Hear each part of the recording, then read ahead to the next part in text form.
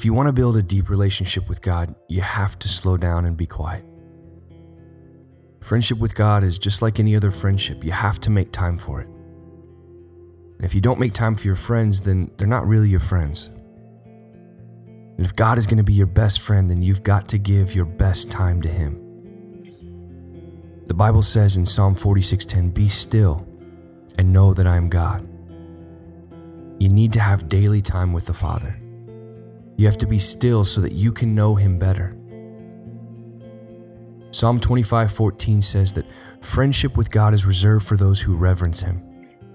With them alone, He shares the secrets of His promises. See, the thing is, many people don't actually know God.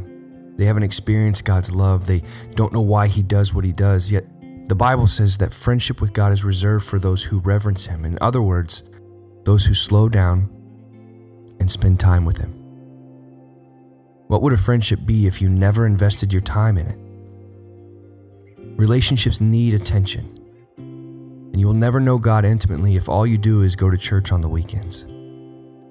You've got to read His Word and dig in and ask Him, "God, is there anything you want to say to me here?" You don't have to use any fancy phrases or words. Just talk to Him authentically. Just be you. And then listen. The Bible says it like this in Matthew 6:5-6. When you come before God, don't turn that into a theatrical production. Find a quiet, secluded place so you won't be tempted to role play before God. Just be there as simply and honestly as you can manage.